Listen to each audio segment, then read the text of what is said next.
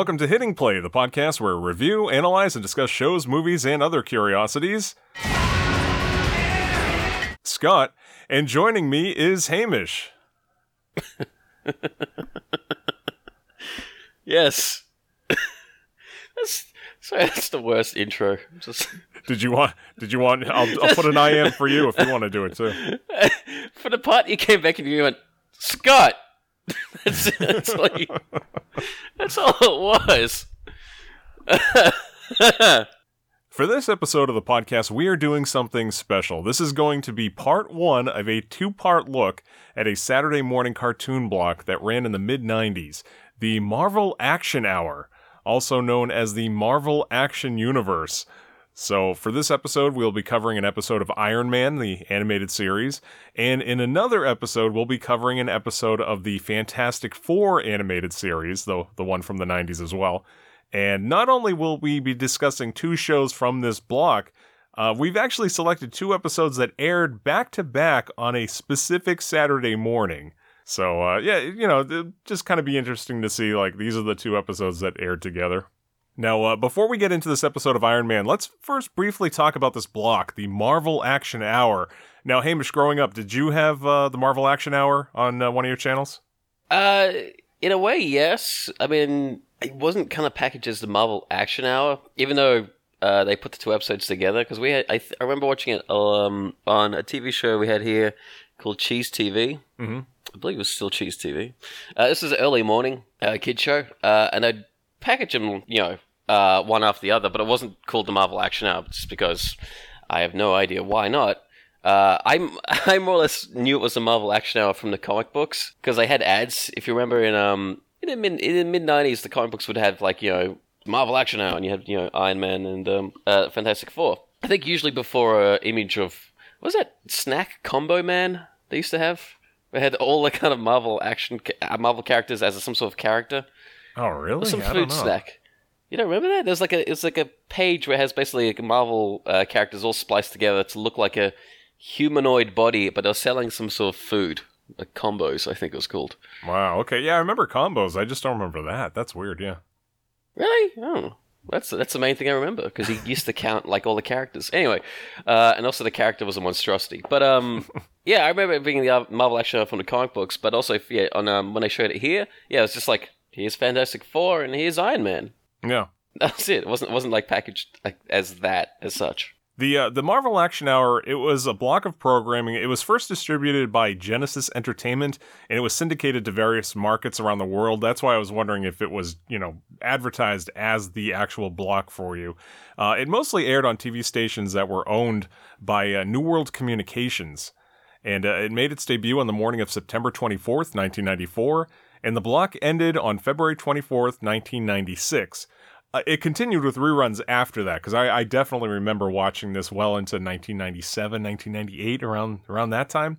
But that's the last time it aired new episodes, was in February of 1996. And depending on where you lived, what market you were in, these episodes could have aired on Fox, they could have been the WB, UPN, some other independent station. The Marvel Action Hour also briefly had a line of its own Marvel comics. Kind of like how the X-Men animated series had the X-Men Adventures comics. So they were really putting everything behind this, really trying to cash in on these 90s cartoons based on their properties. Really, for a long time, these superhero cartoons weren't really seen as something that profitable, but really Batman the Animated Series really just changed the game. It was so brilliantly done, had such a great appeal, and I think Marvel kind of realized at that point, we should probably step it up and try to get some cartoons out, as well. I love the X-Men animated series, but really you have to credit Batman the Animated Series as being the preeminent superhero cartoon. I mean, that was so well done. Well, it was pretty good. Yeah. Pretty fancy, I gotta say. So I'm just trying to undercut one of the greatest animated things ever created.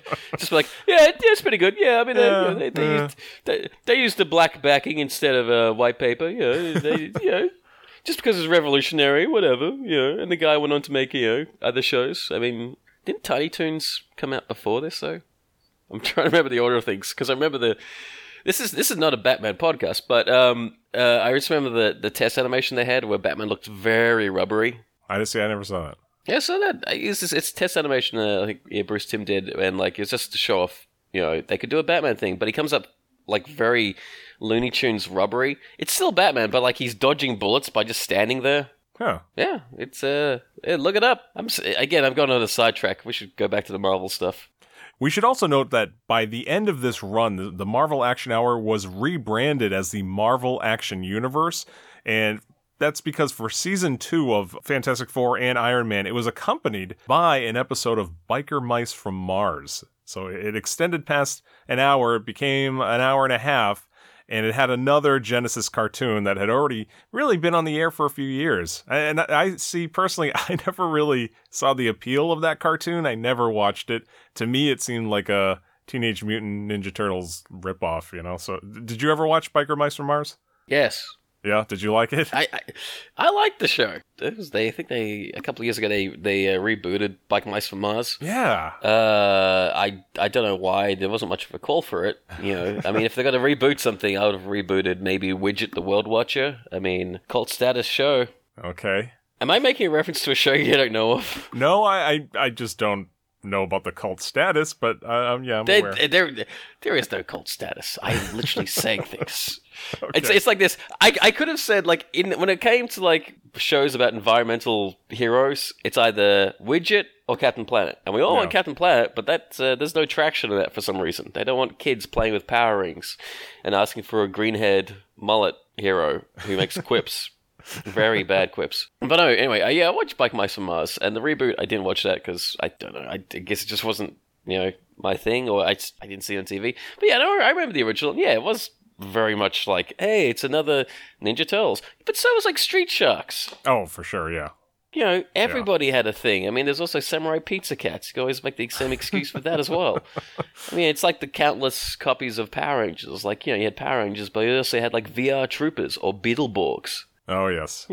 There's always people out there trying to, make exact copies of the most popular thing. So, for these episodes of the podcast, we're going to take a look at the episodes of Iron Man and Fantastic Four that aired on the morning of Saturday, November 4th, 1995. Really, there's no specific reason why we chose that date other than what the episodes were that happened to air on that date. Do you remember anything about what you were doing on November 4th, 1995? Well, I was writing in my journal. I was, attending my boarding school, riding horses in the field. Actually, I don't remember. I'm making all this up. I mean, I don't remember. It's like, it's November. It's like all you do, you're just waiting to get over the hump to get towards December. That's it. And I think that's it. Especially playing with toys, mostly Spider-Man action figures. Yeah, same here. Probably safe bet.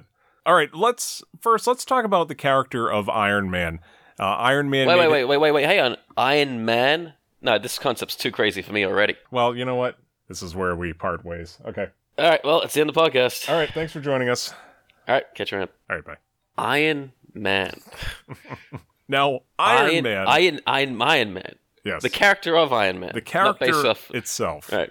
Yes. He made his debut in Tales of Suspense number 39. That was March 1963, same year as the X-Men, a little earlier that year. The character was written by Stan Lee with additional development by his brother Larry Lieber, and it was also designed by Don Heck and Jack Kirby. And while his origin story has been portrayed in many different ways, it mostly involves Tony Stark getting kidnapped, critically injured, and then creating an iron suit that not only saves his life, but helps him escape.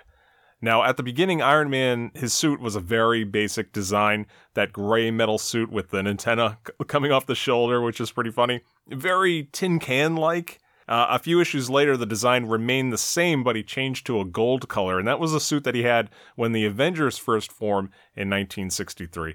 Now, later in Tales of Suspense number 48, that was December of 1963, Iron Man adopted the red and yellow color scheme that he's more associated with today. And his armor, oh my goodness, gone through a whole multitude of changes over the years, many with a mark designation, to kind of keep track of it. Now, for the cartoon that we're watching, the armor we see in this animated series is based off of the Mark 11 modular armor, for those keeping track. Oh, yeah, because everyone's got a scorecard at home. It's like, 11. The classic one.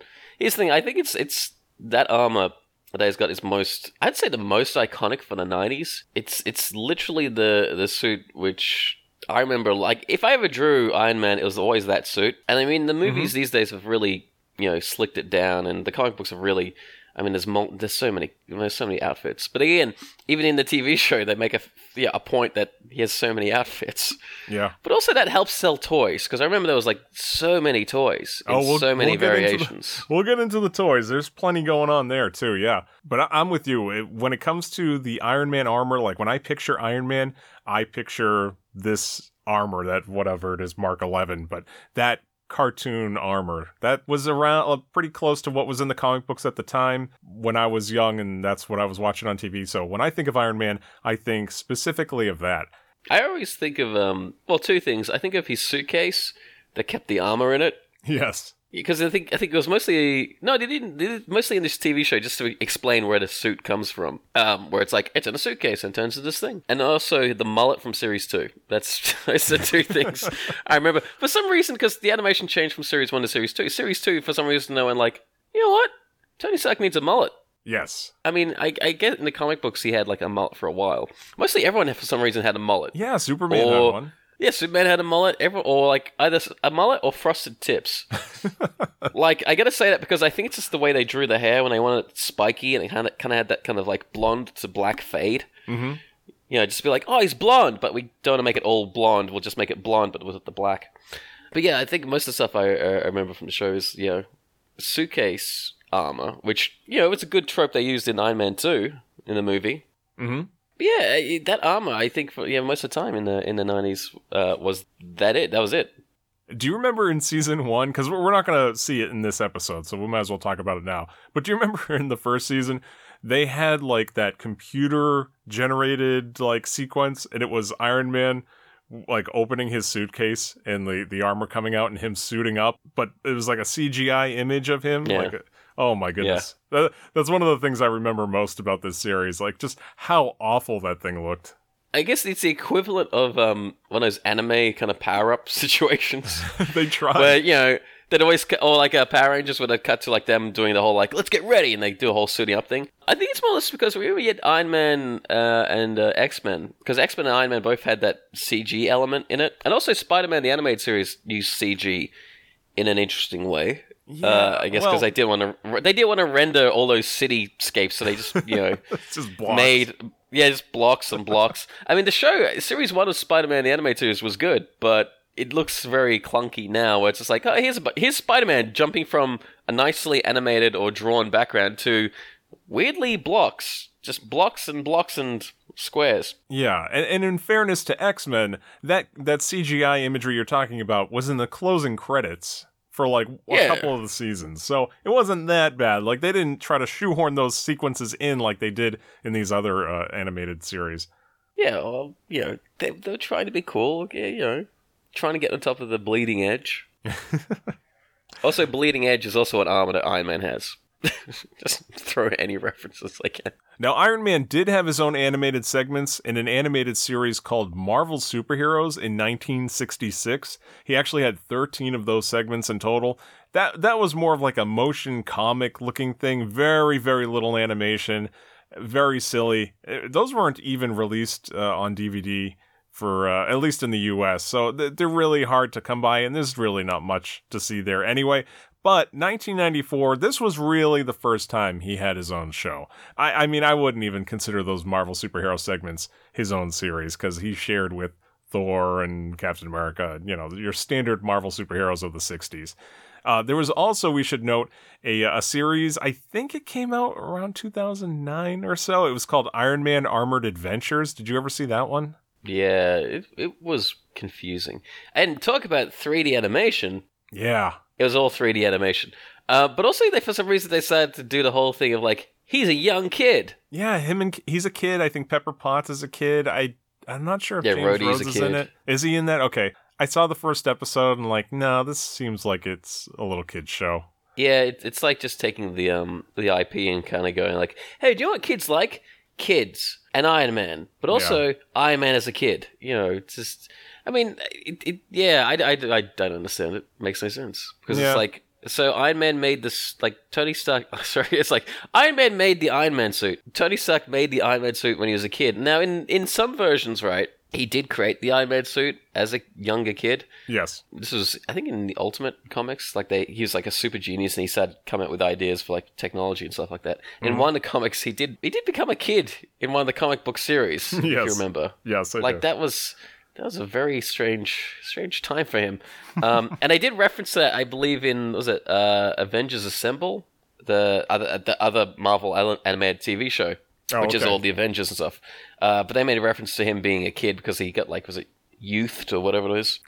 But yeah, there have been some wacky kind of stories. Funnily enough, they don't, in any of these stories, I don't think in the animated series they touch on his alcoholism. No, I think they kind of shy away from that. You know, when it comes to Nickelodeon and Disney, with their animated departments. So, yeah. Yeah, it's the same with X-Men and Wolverine with these claws, but only attacking robots. Exactly, and Spider-Man and guns, where it's like all the guns are lasers and they look not like guns.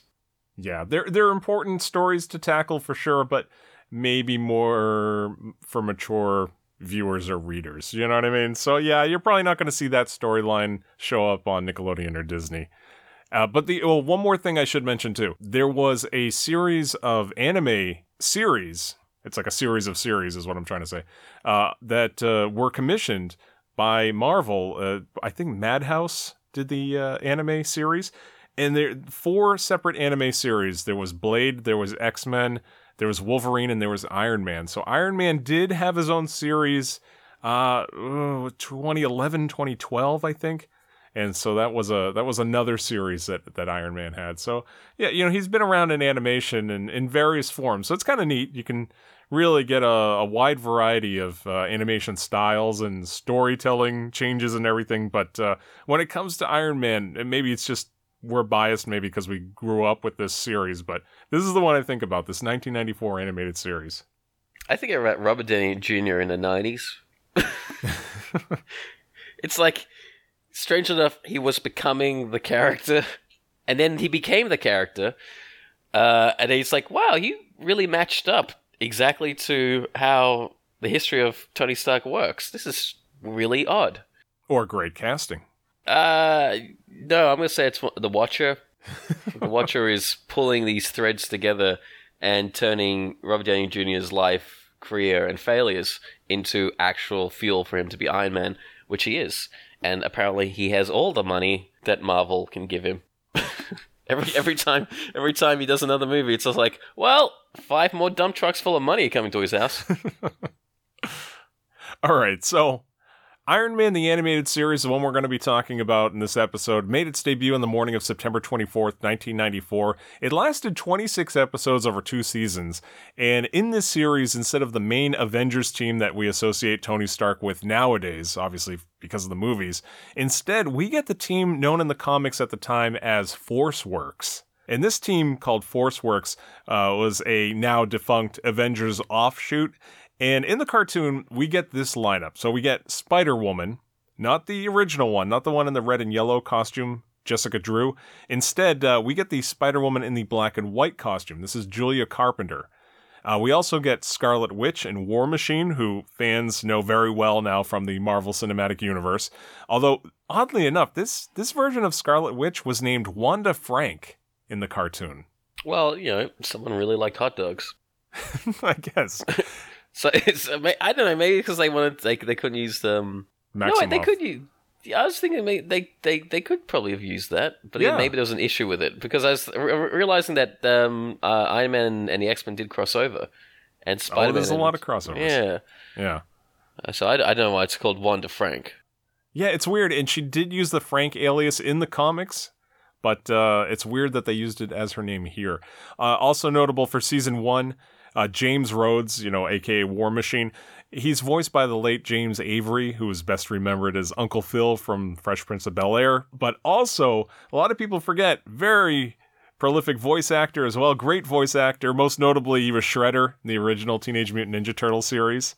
He's also the voice of, is it Maximal Prime in Beast Wars? Oh, okay. I see. I wouldn't know. I didn't watch that. You didn't watch Beast Wars? No, I didn't watch any Whoa, Beast Wars. I have to leave. Ugh, I thought this was a podcast for geeky people. No? Listen, I'm not saying that. Hey, I like the mainframe series of Beast Wars. It was a good Transformers series. Okay, I believe you. But that's besides the point. We also we don't get him in this episode either, but we also had in this series the character Sentry. Do you remember him? He was a very odd addition. He was an older looking guy with long hair. He was actually an alien warrior that was genetically engineered with the combined strength and intellect of 100 of the best survivors from his homeworld, and he also has a 100-year lifespan, hence his name, Sentry. Also, it seems he's 100% forgettable, because no one knows who he is. Also, I'd like to make a correction. Yes. The character's Optimus Primal, not Maximus Primal. What am I talking about? Maximus Primal? That's ridiculous. I mean, sorry, I'm not trying to, push this other character that we just talked about, Sentry, down further into his void. It's just, I was thinking of the more important character. Who cares about Sentry? Sentry kind of just disappeared. Unfortunately, I can't say I've seen him much in the comics. Like, they kind of just abandoned him. But there's a lot of characters they kind of abandoned. Oh, for sure. Yeah, but see, I don't remember him in the comics. I remember him from the series, and I remember I had like one trading card of him, and that was it. He kind of just came and went. It's like that's not that. I was about to say Whiplash. No, he's actually come back a couple of times. Mm-hmm. Whirlwind, who I haven't seen much of in the comics, he kind of just disappeared, and I don't think he'll ever appear in the movies. And not Goliath, the Rock guy. Grey Gargoyle. That's who he is. God, for some reason I keep saying Goliath, and that's not him. It just had a goofy name, Grey Gargoyle. And plus his costume looked weird, just whack. I think he's basically all rock, and he had blue gloves, or like purple gloves, something. Yeah, he had the blue gloves and the cape. I had the action figure of him. Yeah, and I just remember he also had a mustache, which he kept pretty tidy. Yes, that was pretty funny too. The only one with facial hair, other than Mandarin. Also, talking about this lineup, I think Wonder Man was dead at the time in the comics, so he wasn't really used in this series, so no appearance there. But also, there was U.S. Agent. He wasn't used in the series, and instead of him, he was replaced by another familiar face, Hawkeye. So, of course, we're well familiar with him now because of the movies as well. I like how Hawkeye got upgraded because the Captain America fake couldn't make it. Sorry, Hawkeye. We couldn't get Captain America, but we have the Captain America fake. Oh, wait, he can't turn up? I guess... All right, Hawkeye. I guess he can turn up. Now, the Mandarin was the main villain of the show, with many episodes focused on his obsession with stealing Stark technology. This version of the Mandarin had green skin and 10 rings of power. Aiding him in many of the episodes are other various villains from the Iron Man comic books. We have MODOK, Blizzard, Whirlwind, Backlash, Dread Knight, Grey Gargoyle, many others. In the comics, though, they didn't really work together. Like, they weren't, like a team, but they were in this show. Mandarin was, leading them around. We also get some other villains from the comics, like Justin Hammer, Fin Fang Foom, Ultimo, and the Crimson Dynamo. And so these episodes, especially in the first season, they were mostly these very simple, self-contained episodes, and there was always some plot. They're going to steal Tony Stark's technology. And as we've discussed, these characters are all from the pages of Marvel Comics, but oddly, most of these stories in the first season are not. Most of the episodes are original stories written by Ron Friedman, who was said to have collaborated with Stan Lee, so at least, there was some original creator input there, but these first season episodes, they were very simplistic, and they weren't that good. What are you talking about? They're amazing for me as a small kid. Well, sure, yeah. With a wild imagination. Yeah, as a kid, obviously. But going back, there's a big difference between Season 1 and Season 2. These first season episodes, they were animated by the Rainbow Animation Group. And unlike Fantastic Four, which we will be talking about, Iron Man did not start with an origin story. It didn't have an episode or multiple episodes. It got right into the action. Very little character backstory, which some felt was a detriment to the show. And Iron Man didn't really have his origin explained until the 11th and 12th episodes, which is very, very odd for a show like this. It's like, we're talking about Batman the Animated Series, right? He didn't really have an origin story until Mask of the Phantasm. Yeah, see, I don't know. To me, it seemed like we already had Batman movies at the time. Iron Man wasn't. It's Iron Man then was not the Iron Man we have now. You know, because Iron Man is like he went from kind of like a C-list superhero. He was, a member of the Avengers. Now he's just like A-list, like top tier Marvel superhero. That wasn't the case back then. You really kind of needed a little bit of a backstory, a little bit filled in for you, to get the series started. Yeah, but again, this was when Marvel was still kind of in that kind of gray area with their animations. I mean, because they knew X-Men was hot, they knew Spider-Man was doing well. Yeah, I don't know. I didn't know how they were grading this, where it's like, oh, this is the best character that we have. It was like still in that kind of void where it's just like, well, DC have Superman and Batman, and they seem to be doing really well. So yeah, I can understand whether it's like, no one really knows Iron Man. We'll just put him in a thing. Plus, also, maybe it's just, they couldn't work a way of making episode 1 a traumatic story where it's just like, oh, hey, kids who really want to hook into this show about a guy who's in an accident. You kind of have to softball it in for the kids. Yep. Now, in the second season, though, I mean, the show had a complete overhaul. It was like a completely different show. Animation was actually switched to Coco Enterprises. Writer Ron Friedman was replaced by Tom Tartaranowitz. And the original theme music that was composed by Keith Emerson. Actually, this is Keith Emerson of Emerson, Lake and Palmer. This original theme was replaced by a harder rock version by William Kevin Anderson, featuring electric guitars and just the lyrics, "I am Iron Man," over and over again. Well, that's all you need. What are you talking about? I am Iron Man. I think as soon as he read they're looking at the information that they've been given, they're like, all right, so this guy's called Iron Man. He's all about metal. Yeah, we got this. Done. Just the two things that we need. Because come on, most of those shows in the 90s had like a blazing, well, actually, was it from like, I think 80s, 90s, had a blazing guitar solo. I mean, just look at Skeleton Warriors. That's got a good theme music. Or Eaglehawks, which had that good kind of synth breakdown. I'll take your word for it. I didn't watch any of those.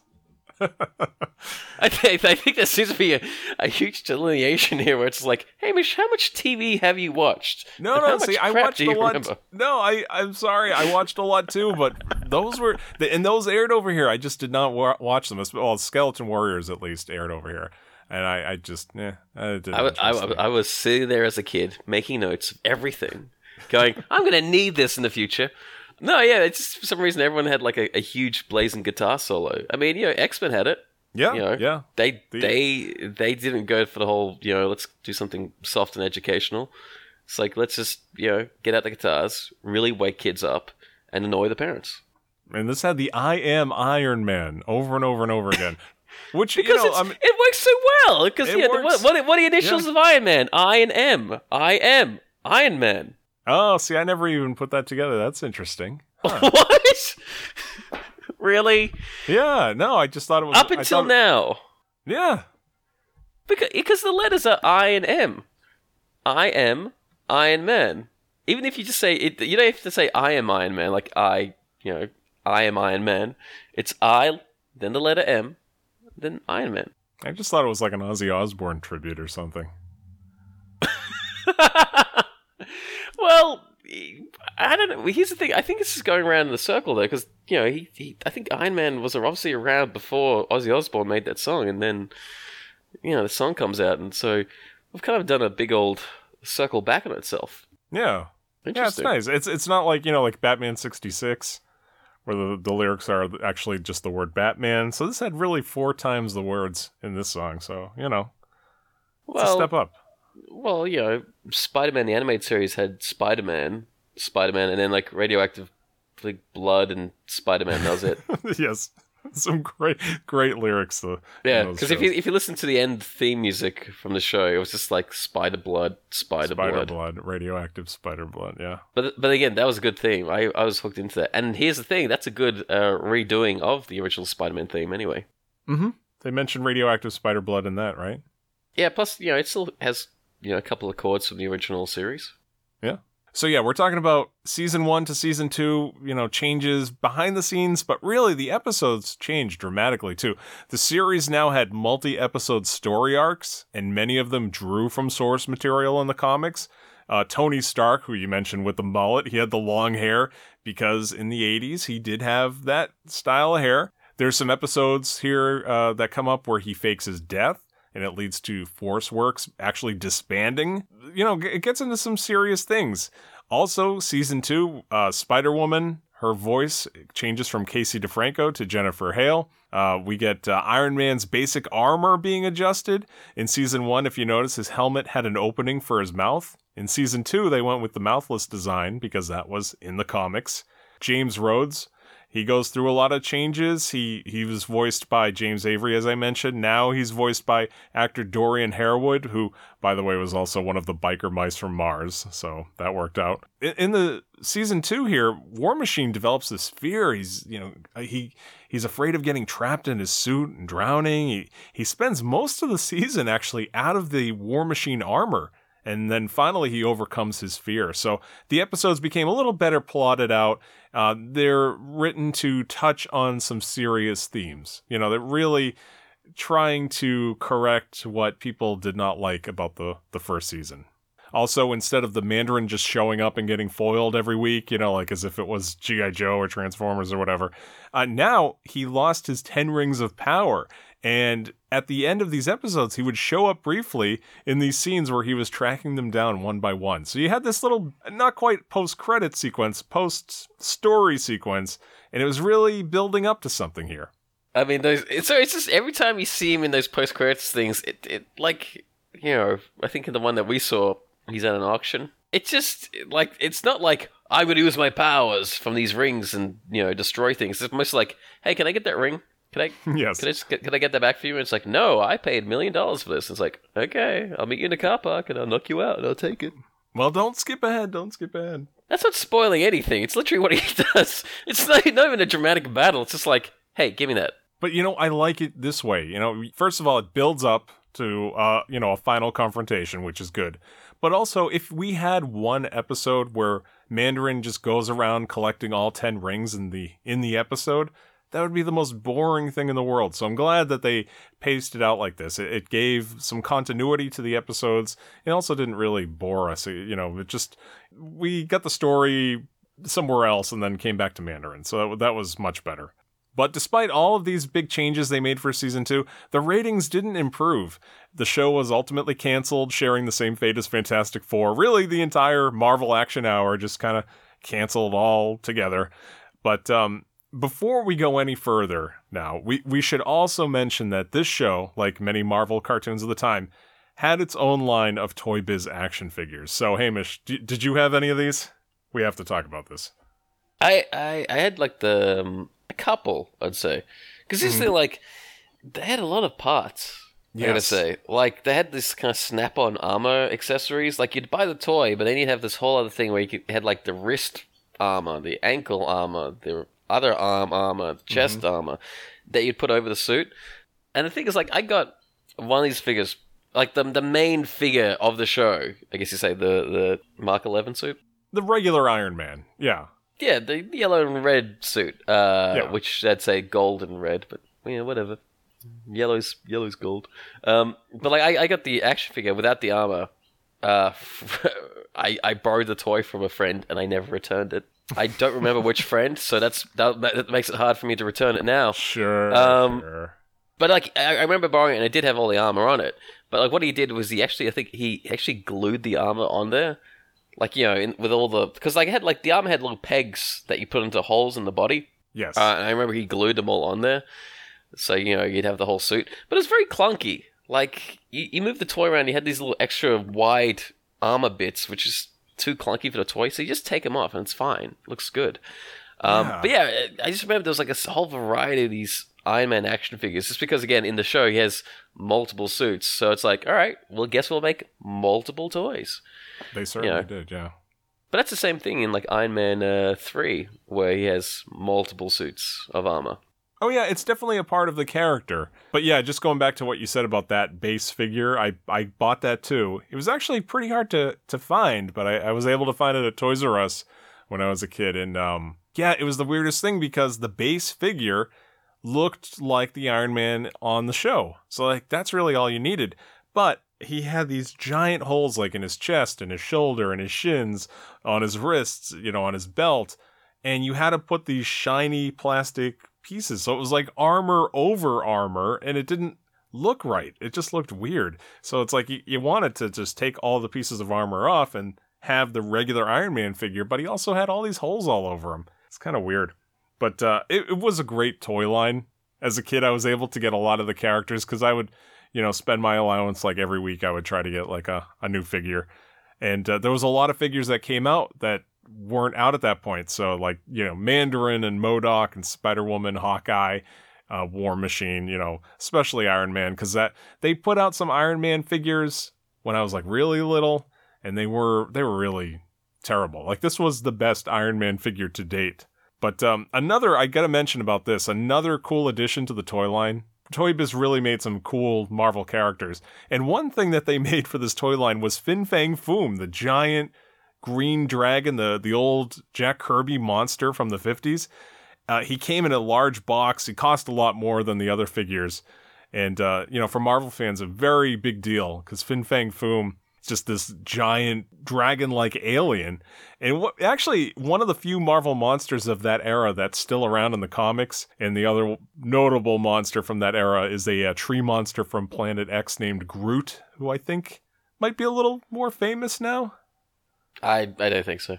I mean, no. Talking trees, ridiculous. I know, it's crazy. Yeah.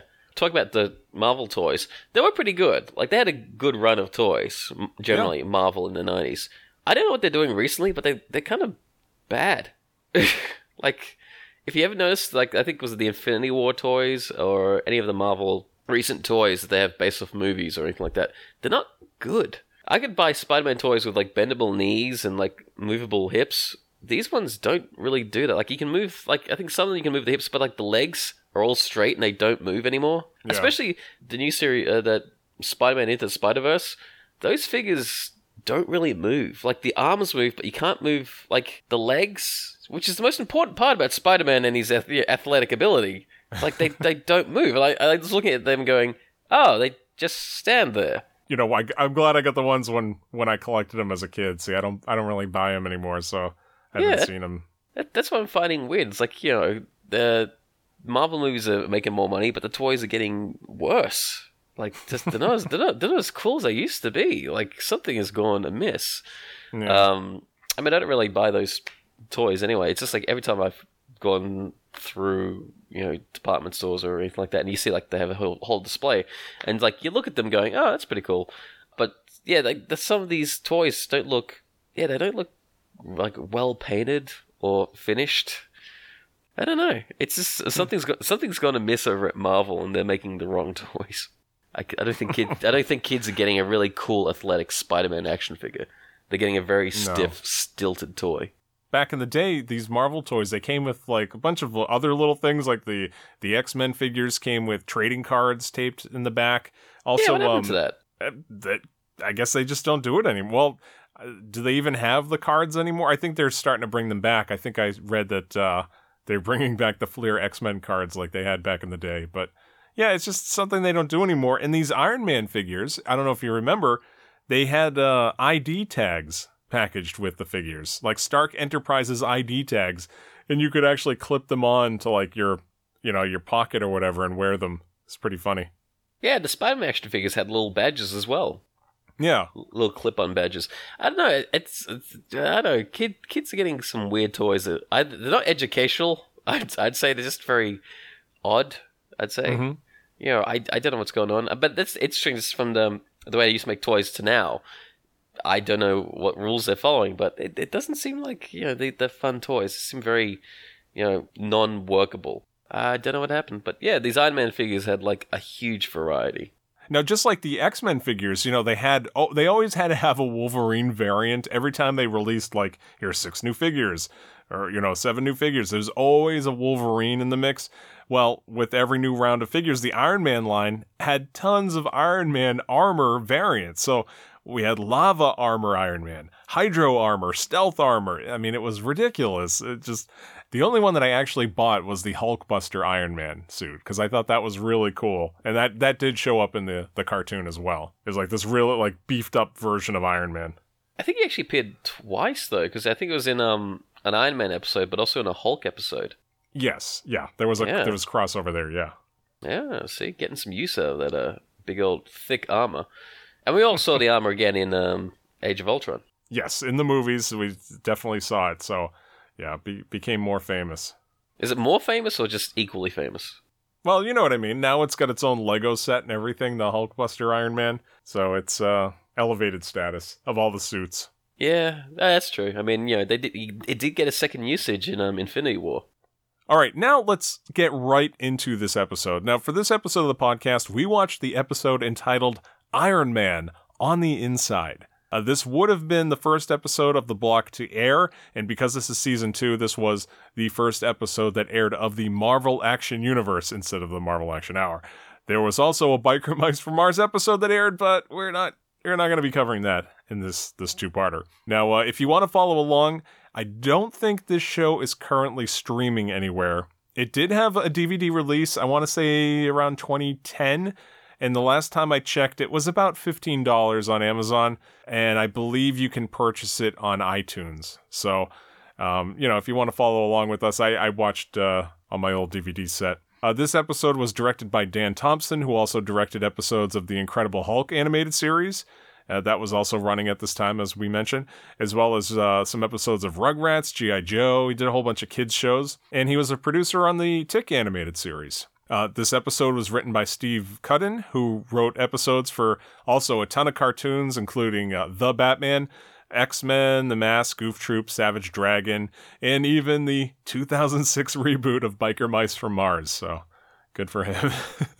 So, getting into this episode, we begin with a cold open on Stark headquarters at night. Tony Stark is staying up late. He's reviewing data before a big computer conference that they're going to have the next day. And he talks to his sentient computer program, Homer. And we see that Tony is just so tired that he mistakes a 10 on the screen for a 100. And it's at this point that Homer suggests that Tony go to sleep. Now, Tony, we should mention here, he's voiced by Robert Hayes, who you may remember best from the Airplane movies. I don't know if you ever saw those, Hamish. Oh, yeah. It depends on which version you want to say, either Airplane or Flying High. Flying High? What's that? No, it was renamed. It's got 2 names. Oh, really? Overseas, they must call it that. Okay, that's fine. Yeah, that's the it's called either Airplane or Flying High, and it's still the same movie. Like nothing's changed. It's just literally the branding of it. Yeah. Oh, that's funny. I never knew that. Yeah. Weird. Okay, but Tony is reminded that it's too late to go to sleep as Tony's associate and company COO Julia Carpenter enters the lab with 2 steaming cups of coffee. She still cares for Tony, even though their wedding ceremony from a previous episode was just a fake marriage. Yeah, it's just kind of, something that's brought up, and that's, again, keeping a little continuity through these episodes. They tie together a little bit. Well, here's the thing, as we're bringing it up, it seems very familiar to people who've seen let's say the the movies, right? Like Homer is not Jarvis. It's an AI program that's not the thing that we know, and, her relationship with Tony Stark is kind of like Pepper Potts, but she's not in this show. Yeah. And what's weird, too, is there is a brief, screenshot of Homer in one of the movies. Mm. Yeah, I don't know. Yeah, it's funny. But yeah, no Jarvis, we get Homer. So yeah, you can kind of equate the relationships here to what we see in the movies. We should mention here too, Julia is no mere company executive. She's also Spider-Woman. And so she's a lot closer to Tony than the average Stark employee. Now, just a little backstory on Julia Carpenter here. As I mentioned, she's the second Spider-Woman, the one with the black and white suit. She also used the alias Arachne, and at one point she became the second Madam Web. She made her first appearance during Marvel's Secret Wars miniseries from the 80s. She made a cameo appearance in issue number 6, full appearance in issue number 7. Those were October and November 1984, written by Jim Shooter and drawn by Mike Zeck. And I guess her origin is she was part of a secret so-called athletic study, and it was an experiment in which she was injected with exotic plant extracts and spider venom. Okay, so... Okay, it's not like Spider-Man, we'll say that. Yeah. Well, here's the thing. They were really on top of the whole, let's create another spider character, since, a female spider character, since the popularity of Spider-Man. So, yeah, they're already on top of that. But they made they already had Spider-Woman at this time, but they were making... Wait, no, we needed another Spider-Woman. Another Spider-Woman, yeah. So, you have the Spider-Man, depending on if you want to remove the whole clone saga, and then you have the two Spider-Women, who are very different, who have their own origin stories and very different to one another, both with spider powers. Yeah, I think in this generation that we live in today, I think it's allowed that, there should be more Spider-Women, which there is. There's a lot more Spider-Women now. Oh, yeah, definitely. Now, one last interesting side fact about Julia. As I mentioned, she made her full debut in Secret Wars issue 7. The very next issue, Secret Wars number 8, that's an iconic issue. It's where Spider-Man encounters the alien symbiote and changes to his black costume. And from what I read, this is like on the Wikipedia for the character. I thought this was interesting. It said that it's revealed that Spider-Man thinks that on a subconscious level, he made his black costume take a form similar to Julia's black and white costume, which, of course, we know that becomes the Venom costume. So I just thought that was kind of an interesting side point. But again, I took that from Wikipedia, so, might be citation needed for that one. But kind of interesting to think when you see Tom Hardy going around with his suit in the movies that maybe Julia Carpenter had some inspiration there somewhere down the line back in the 80s. Wait, you mean the recent movie with Tom Hardy? Yeah. He's got no spider on the suit. No, but he's got the black base costume, the white eyes. It's, again. Yeah, I think it's because the symbiote has, eyes. So right. wait, You know what? The whole idea of Venom is basically like, nah, I'm going to steal someone else's style. It's a pretty good idea. That's it. What? Tom Hardy's whole thing is basically secretly, wishing that there's more of a selection in the male clothing lines. Is that it? Is that what you're saying? I don't know. I don't know what I'm saying now. I don't know. I think that works. All right, now back to the episode. Sorry. Now, Julia, she calls her relationship with Tony professional, but you can tell that there are some feelings here. She's still a little hurt from that whole experience, even though she claims, the marriage would have been a mistake for the both of us. And they have a good laugh about it, too. Yeah. Next. It's like, you're right. This whole fake situation isn't emotionally jarring for either one of us at all. Now, next, Tony demonstrates for Julia his great machine here, the Molecular Expander. It's an invention that he hopes will increase the world's food supply and is only about 2 years from being perfected. So he turns on the machine. It's this thing that fires a beam down onto a potted house plant, and the plant rapidly begins to grow before quickly withering and dying. I like this machine because its original name was the Copyright Infringement Machine, which Hank Pym would have designed. That's the thing. It's like, you're just doing Hank Pym's thing. Like, you're literally just jacking his stuff. Like, I'm surprised he didn't turn up and hey, what are you doing? You stealing my bit? Is he, though? Because it's really weird because, Molecular Expander basically will learn, okay, it's a grow ray, then you can reverse it, becomes a shrink ray. But he's talking about increasing the world's food supply, and he's shining this beam onto a potted plant. Well, the pot that it's in doesn't grow. The plant starts to, grow and then wither. The plant ages. It doesn't grow in size. A small tomato doesn't become, a beach ball-sized tomato, and that's going to solve the world's food problems. It just seems like he makes the plant age. Nothing gets bigger. It just gets older. That's the thing. I think that's what Hank Pym is on top of this. Because remember, he can shrink and grow as well. Right. And he has that thing locked down. So maybe this is Tony Stark going hey, I'm going to try and steal an idea and make it my own. But let's do some tests on this. So, this obviously technology seems very faulty, but he's still trying to steal his stuff. Yeah, I guess. I don't know. I don't know what's stopping Hank Pym from actually making giant bananas and giant cakes. So later, as Tony and Julia are on their way out of the building, they're met by Clint Barton, who Tony calls Hawkeye. We just call him Hawkeye, even though he's not in costume. Tony is pleased to see him, but the feeling is not mutual. Clint is just there to clean out his locker, still upset from the events of the previous episodes where, Tony faked his death and the whole team disbands. And Clint is also mad at Julia for her silence during the drama with Tony and the team. And Clint starts pointing his finger in Julia's face, and that's when Tony steps in to confront him. But the situation ultimately is diffused by Julia. She's just ready to leave. They have the conference to go to. So, cutting to Tony's private jet, Julia makes final preparations as the jet's pilot. and they speed down the runway, and as they do, they're surprised to see there's the giant robot Ultimo, who Tony, earlier in the series, he had earlier defeated Ultimo, but there he is now standing menacingly on the end of the runway on, I guess this is still the Stark Industries premises? It just doesn't make sense, because basically the way it's all like he's looming in the shadows. Ultimo is like a giant, like, was it 5-story tall robot? He's huge, Maybe yeah. bigger. He's big, Yeah. and it's like you'd see him from a mile away and hear him. But for some reason, in the way it's animated, it's like they're getting ready to go and fly off in these cool, what's it, autopilot jet thing, whatever you would call it. And he's just like, bang, here I am. Yeah. It's not. There's no lead up to it. It's just like, here he is. No security in the area, though? Like, no, like, oh, here's a big robot on the runway, guys? Yeah. Like, there is a control tower, we will see later. Like, I guess there's no one in there.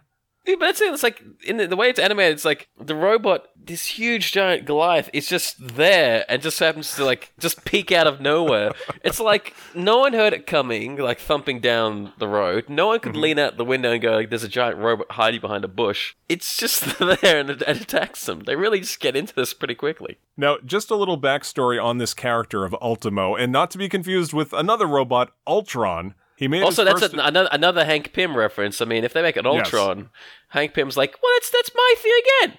Yeah, well, he just doesn't exist in this cartoon, I guess. Just jacking all his stuff. So, Ultimo made his first appearance in Tales of Suspense, cameo in number 76, full appearance in number 77, April and May 1966. He was another Stan Lee character, with art by Gene Colan. Now, Ultimo is a giant ancient android. He was created by an alien civilization that was ultimately destroyed by their own creation. Ultimo ended up fighting another alien race while traveling the cosmos. He wiped out all of them except for a small group, and that small group finally got Ultimo to crash land on Earth. And in comics continuity, I guess that happened in the 1840s. So years later, he came under the control of the Mandarin, who used Ultimo as a weapon against Iron Man. This happens in the cartoon as well in an earlier episode. But since then, Ultimo has also been under his own control, but has still fought Iron Man in the comics. So, just this one of Iron Man's many villains, and here he is just showing up again. And for anyone else who lives in Australia, Ultimo is, it's an inner city suburb of Sydney in New South Wales. That is very funny. Just to make sure we're not getting confused. Where let's say a very Australian listener who listens to this show and goes, Ultimo, what's Ultimo doing? Like an entire, how's the ground attacking Iron Man? Stupid thing. Just turns it off. So Julia is trying to get the jet up in the air at a very sharp angle. She's going straight towards Ultimo, so she's trying to pull up with the jet, but the jet is caught and held by Ultimo, preventing their escape. Now, just to give listeners an idea of scale here in the cartoon, Ultimo's arm span is about the length of the private jet. So he's kind of got it gripped by the nose and the wing, and he's like holding it like a large guitar. It's very funny. So, just before we fade out of the scene, we cut to the cockpit as Tony and Julia see Ultimo's giant face looking at them through the windshield, and Tony makes the comment, all things considered, I'd rather be in Detroit. And I'm like, why is he saying that? Like, is that a slam on the city of Detroit? But it turns out later in the episode, we find out that's where the computer conference is being held. So it's like, okay, well, that's why he said it. But it doesn't really make much sense to say that. Well, the next thing he says, like, I'm going to slip into something more comfortable. It's like, this is not the time for, like, levity. Yeah, he's trying to make these jokes. Like, that was one, one, yeah. We're going to die because of a giant robot. And it's like, yeah, well, it's time for me to slip into a nice martini. It's like something stupid like that. It's like, I don't get your stress levels, man. Now, from here we cut to the opening sequence. And as we mentioned, this was updated for Season 2, has an all-new song and visuals. And I'll try to describe it. It begins with the now mulleted Tony Stark. He's hammering onto an anvil in a dramatically lit scene. And, of course, because this is Iron Man, it's not just a hammer and an anvil. It's a technologically advanced hammer that connects to, like, this robotic arm, and it's attached to his own arm. We get the I Am Iron Man song, and we see all kinds of computer screens, armor blueprints, and Tony's working in this very dark workshop, and there's steam rising. with every strike of his hammer, we see projections of Tony's various Iron Man armors rise against the wall beside him. Hey kids, they're all for sale at Toys R Us, all the local toy stores. Tony pulls chains with all of his might, and it pours a large container of molten metal down a track to an armor-shaped mold. Tony pulls levers, and we see sparks, and Tony begins to weld his helmet. And next, he steps into an open spot on the workshop floor. And as just when the electric guitar, the solo kicks right in, we get these two large metal rings encircling Tony, attaching the Iron Man armor to his body piece by piece. And now, suited up, we see he gets surrounded by crackling electricity, which changes his armor into other specialty suits. Now, we got to talk about that. That's something I believe they added as a new ability in Season 2. So, Iron Man can now make an instant change to a specialty armor whenever he feels like it. So it's really kind of a cheat in the writing.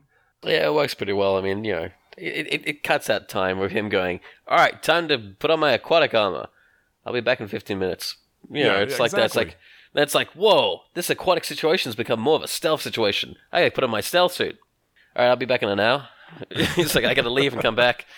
But that opening part's it's a pretty saucy opening. A shirtless man putting hitting some steel, sparks, iron, guitars. I mean, it is very 90s. I mean, very serious. The equivalent would be if he stopped halfway through and drank a Coke. Well, he's like, oh, this hot steel has made me hot. Time to have a Coke or a Fanta. No, Sunkissed. That's it. Sunkissed. You remember that Sunkissed ad? No. Okay, but I'm alone on this one. This has nothing to do with Iron Man except tin. The cans. The cans are made of tin. Okay, Iron Man. Bringing it back. Anyway, Iron Man, that opening was better than the first one. The first one felt like... in comparison, the first series had a very... I wouldn't say good music. Like, it wasn't very memorable. Like, I remember it because it sounded very educational. Yeah, very generic, and it also had a lot of the villains that showed up and the superheroes, and we had these little graphics that appeared on screen to tell you their names. I guess that was pretty helpful early on, so you could learn who the characters are, but this was very dramatic. Well, no, it was so good. That's it. It's just really good. I mean, again, it helps at the fact that the entire lyrics is, I am Iron Man. Oh, That's it. That's it. And then a huge guitar solo, and then explosions and stuff. It's so good. He gets the suit put on him. He blasts his way through an opening in the workshop roof, and he's flying under the moonlit sky. And we even get a brief shot of Tony's POV because he sees the mountainous terrain through like these red lenses. Yeah. And then he lands and pumps his fist in the air. And it's the funniest thing because we get this giant steel slab that closes over the screen. And because it's the 90s, that's not extreme enough. So we get a clanging sound as Iron Man punches his fist through the metal from the other side, embossing it with the shape of a giant fist. And then electricity surrounds the fist, turning it into the words Iron Man, the actual logo from the comics. Then a glowing beam moves across the logo, turning everything from that, silvery color to gold. And that's how we finally end. It was like, all right, we need 2 more seconds, 3 more seconds. Like, what else can we add here? Yeah, but X-Men had that electric effect over the X-Men logo, remember? Not like 5 times. It didn't change like that much. It was pretty funny. It was a bit of an extreme, I know. But remember, they also had the title cards for the X-Men too, because remember, they thought nobody knew these characters. Yeah, and they needed it too. There's so many characters. But no, here's the one thing that annoyed me from that opening, and it always gets me. It's just like, it's so good except that one part. He punches like with one arm, and then the fist is the other hand. Oh, is it really? I didn't notice that, no. Yeah, if you look at it, he does the whole thing where he punches with, I think it's his left hand, and it comes out as right on the metal. Like, it's the wrong hand. It's like, that was the wrong one. Like, unless it's supposed to be like he's doing a double punch, but instead it just looks like at the end of his little sequence of him flying around, it's like him doing the whole fist up in the air thing, a la Breakfast Club. And it's just one of those things that really irked me. Like, it was a good opening except for that one thing where it's just the wrong hand punching the metal. Well, anyway, from that extreme opening, it brings us to the title of the episode, Iron Man on the Inside, and some opening credits. Now, when we return to the story, Ultimo, he's still holding Tony's jet. And as Julia maneuvers the jet out of Ultimo's grasp, Tony slips into something less comfortable, as you mentioned, the Iron Man suit. Julia encounters a problem on board the jet as Iron Man then goes out and flies at Ultimo, blasting him with hand lasers. Ultimo just reaches out and grabs Iron Man, squeezing him tightly in his fist. And then just then, an arrow flies from off-screen, exploding in Ultimo's face, freeing Iron Man from the grip, and we cut down to the ground, and there's Clint, now in his Hawkeye costume.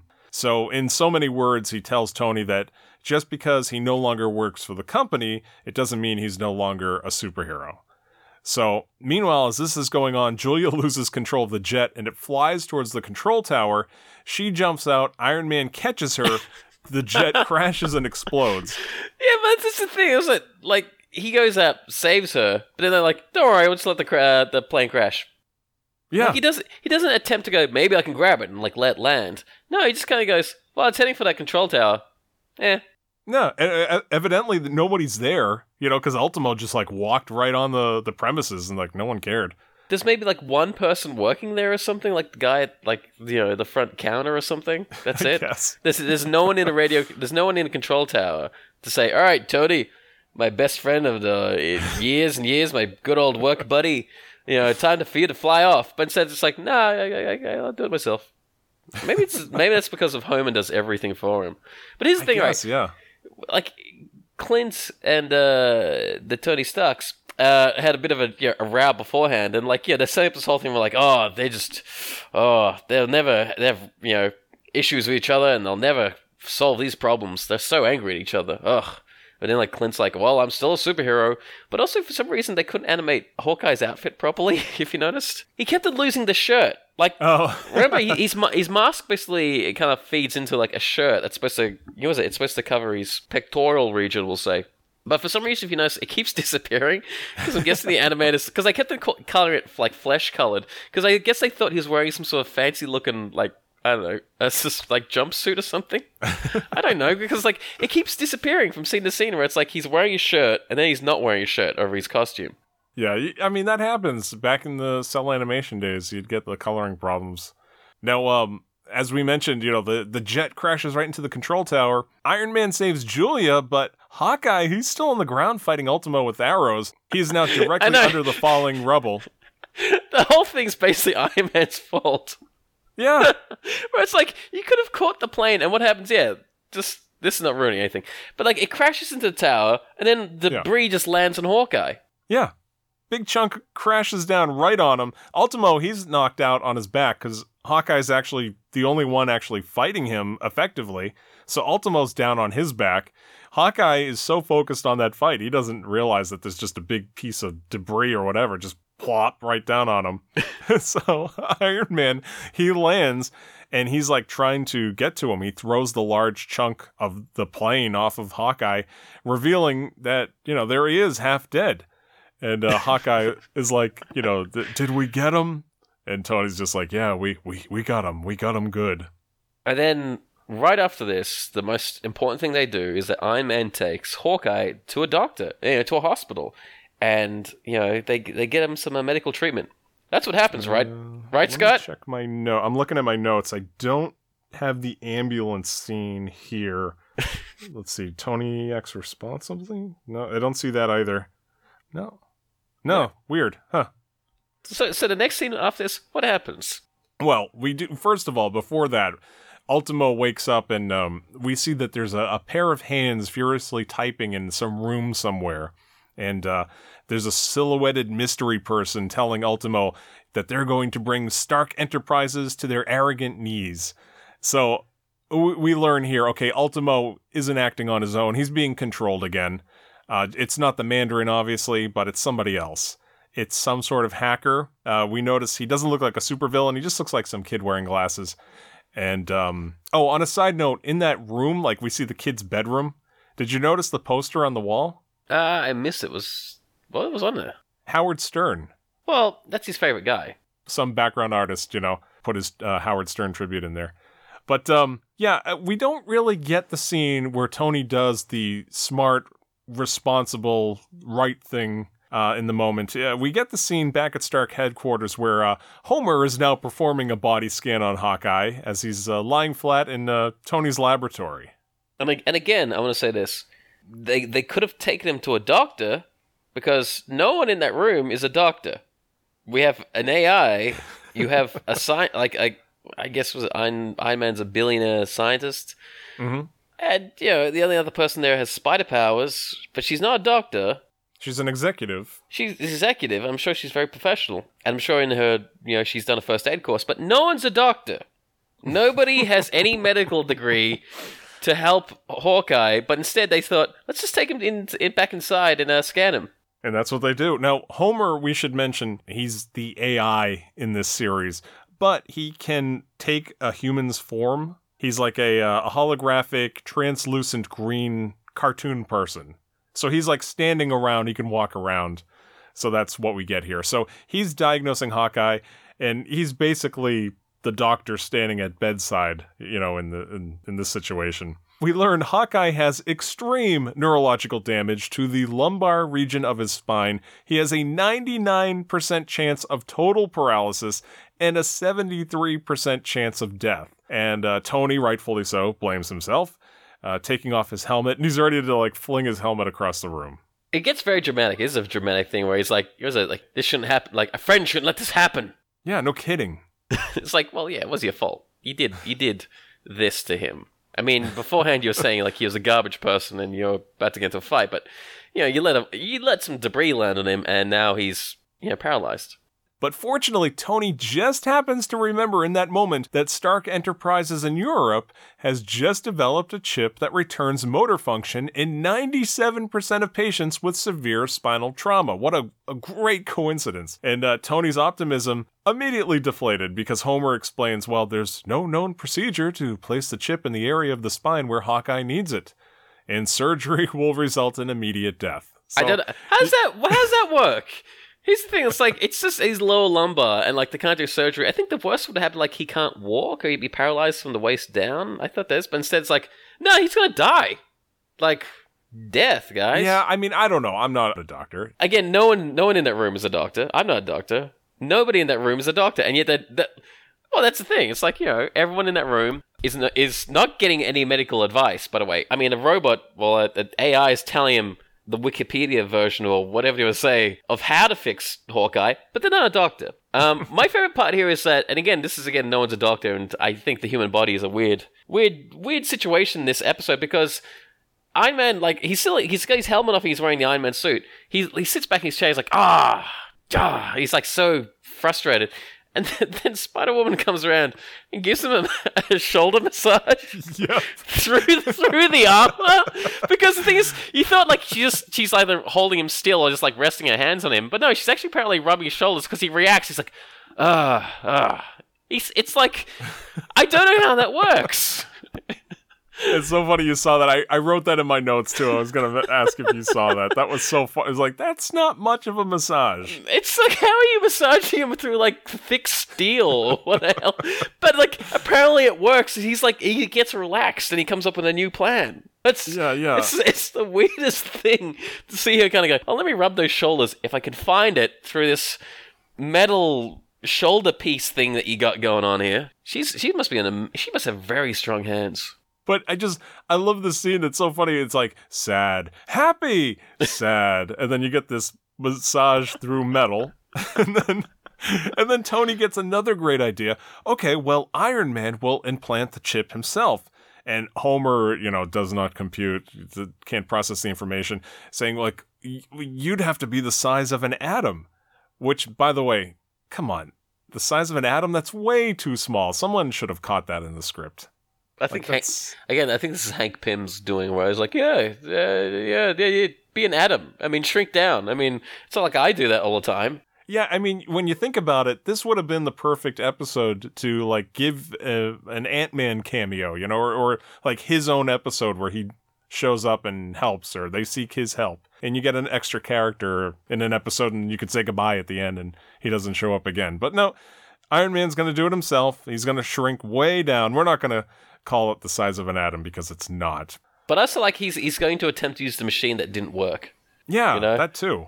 It's like having a microwave which didn't heat up your burrito, and you're well, it's time to cool down this lasagna. It's it didn't do the thing that you wanted it to do. How's it going to do the other thing that you want it to do? Yeah. It doesn't make sense. So cutting back to Ultimo, 'cause while this is all going on with them talking about Hawkeye, the controller of Ultimo, we see that this kid is interested in a computer terminal that's in Tony's jet that will give him access to Homer. Now, why is that there? Who knows? But so why didn't he just pick up the jet? Like, when they left, just hold on to the jet and walk away. Yeah. Just yeah. take it away and just walk away. I mean, the execution is very... Oh, it's so silly. It is. And now, so Ultimo stomps over to the plane wreckage. He reaches into the open cockpit and like sticks his index finger in and presses a button on the instrumentation panel. Like his finger is the size of a door. Like, yes. Like the thickness, like from top to bottom of like a front door of your house. That's the tip of his finger hitting a small, I'd say, CD button. Yeah, exactly. It's like a giant finger like that trying to turn on an Xbox. But also, I don't know why the controls, or like he has some sort of connection to Homer via his aircraft. Yeah, why? I have no idea. That makes no sense. Why the jet was the way to get access to the computer systems. But instantly, the mystery man, this kid, is given access to all of the supercomputers just by doing that. We should mention, too, he's typing away furiously on a keyboard. It's not like he has a joystick or like... virtual reality gloves you might have seen in a thing in the 90s. No, he's controlling Ultimo by keyboard. That's going to be so hard, especially this precise button press. That's ridiculous. He's coding so hard. He's doing so much script. So back at Stark Enterprises, they work on reversing the polarity of the molecular expander, and it turns it into a shrink ray. And Julia is skeptical, because Tony just said, it's 2 years from being perfected. And now he's going to potentially put himself in danger by using it on himself. But Tony feels like, well, as an enlarger, it's not ready. But as a shrink ray, it might work perfectly. It's like, that makes no sense. But he said he's willing to try for this longtime friend of his, even though they weren't currently on good terms. And really, Tony owes it to him. It's really Tony's fault. No, Tony owes him to go to a doctor and get medical help. It's like... That's true. It's like, Tony, this is not your wheelhouse. Stop trying to do this. But he's like, nah, I'm going to take this microchip and just jam it in my friend and everything's going to be A-okay. I'm not a doctor. It's just... This is not going to go well. Now, in this scene, we also see that Homer is acting strange because, the whole computer system is compromised. So he's talking like Max Headroom. He's blinking red instead of his normal green color. He's also acting forgetful, and he tells Tony it's important that he makes it out of Hawkeye's body in 118 minutes, or his cells won't return to normal, and he'll come back crushed. So remember that, 118 minutes. It's like another... I don't know why animated shows always wanted to go on these body adventures, I think everyone loved Inner Space so much. Yeah, we might as well mention it here. The idea of shrinking down to like a microscopic level, entering somebody's body, it's been done so many times before. Obviously, the most famous one is Fantastic Voyage, the 1966 movie. And then the 1987 movie Inner Space, the Dennis Quaid Martin short comedy. So good. It's so good. Yeah, it's so funny. And, well, we'll talk a little more about that. But about Inner Space? Yeah. Yeah. I have another Inner Space comment later on, but good. Yeah, just this is well-trod territory. It is, and they actually did talk to people within the medical realm, we'll say. They talked about, like, how can this actually work? It's like, well, here's the thing. Your body, like, pumps blood around your body, like, from head to toe, and it's like, it like, in these, television episodes or movies, it always seems to be very slow. It's like, I'm going to hit the bloodstream. I'm going to do this. I'm going to go here. And it's like, they can casually go from one part to another. It's like, no, the body's pumping blood like at a very high rate, because that's your body trying to keep you alive. It's not like you can casually hold onto a white blood cell or whatever like that and take a casual boat trip to the heart. It doesn't work like that. Your body's is pumping blood at a high pressure rate. More or less you die at any point inside the body. Anyway. Yeah, we'll get into his navigation in just a second here. But cutting back to the guy that hacked Ultimo and Stark's computers, he now watches on video camera. He has access to surveillance footage, so he sees Iron Man and Julia, and he now knows the plan to shrink down and enter Hawkeye's body. So we next see Julia wearing eye protection, and she's typing, and she's getting the shrinking sequence all set up. Iron Man, standing under the beam, scales down until he's nothing but, it's just like a little twinkle of animation. A robotic arm with a microscope slides over the spot on the floor, and using a monitor, Julia is amazed to see that Iron Man is the size of a molecule, as she says. Again, that seems a little too small, but okay, it's better than an atom. So, as Julia grabs a petri dish full of saline, Iron Man uses his armor switching power to switch to hydro armor, which this is like a golden color submarine armor, and it has a glass dome over the Iron Man helmet. It seems a little redundant. He looks like one of the G.I. Joe guys. That's basically it. That huge dome over the top. Yeah. Yeah, I mean, like, it's his, you can tell it's his aquatic suit because it all goes yellow, like a yellow submarine. Yes, oh yeah, that's true. That's true, that's funny. So Iron Man flies into the saline, he stashes the chip into a compartment on his back, and he's sucked up by a syringe. A robot arm brings a syringe over to Hawkeye, and Iron Man intravenously swims into Hawkeye's bloodstream. So far, so good, but we can see more evidence of Homer stuttering and forgetting things. And immediately, though, Iron Man has problems. He gets slammed by a white blood cell. He finds out that the current is so strong he can't fight it without using his thrusters, and that's really not an option because it would do even more damage to his friend. So he lets himself be carried. I was looking at the map, like the scanner that's up there. So he's letting himself be carried all the way from the collarbone area to the heart. Iron Man, who is usually pretty smart, decides to swim right into a heart valve, jamming himself and giving Hawkeye a heart attack. Yeah, again, Iron Man is not a doctor. Tony Stark is no one is a doctor. And yeah, his whole plan is like, one, he's injured his friend, and two, he's about to kill his friend with his own body for getting stuck in a heart valve. And it's like this has gone from work. Like, initially, Hawkeye walks in, he's angry with Iron Man, well, Tony Stark. Then Tony Stark gets him injured. Then now he's on a slab, and he's about to murder him with technology. It's a weird situation, especially if you had to explain it to Hawkeye. It's like, hey, nearly murdered you twice. Just want you to know that. It's terrible because not only is he killing Hawkeye now, he's killing himself because he's getting crushed by this heart valve. And in this moment, we're held in suspense, and we cut to commercial. So from here, the show goes into a commercial break, so we're going to take a commercial break ourselves. We'll pay some bills, and we'll be right back. Hey, Hamish, this episode of Hitting Play is brought to us by a special sponsor this week. Oh, it is. Hold on, it's Frank's Good Mattresses. Frank, known over 5 people for the last couple years, that's vague, is good at mattress selling. Hey, you like sleeping? I do too. Yeah. Reading normally. Oh, that's written on there. Frank knows what's up. It's about getting down on a mattress. Frank knows it.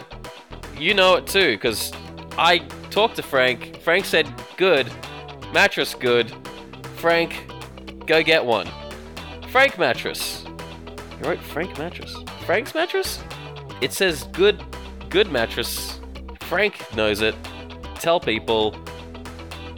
And then there's just a list of eggs, bacon, fish, cheese. Well, it's just written on a piece of paper. I should have just typed it out. Well, it wasn't an email. We kind of just mailed it in. Frank mattress. Well. Good.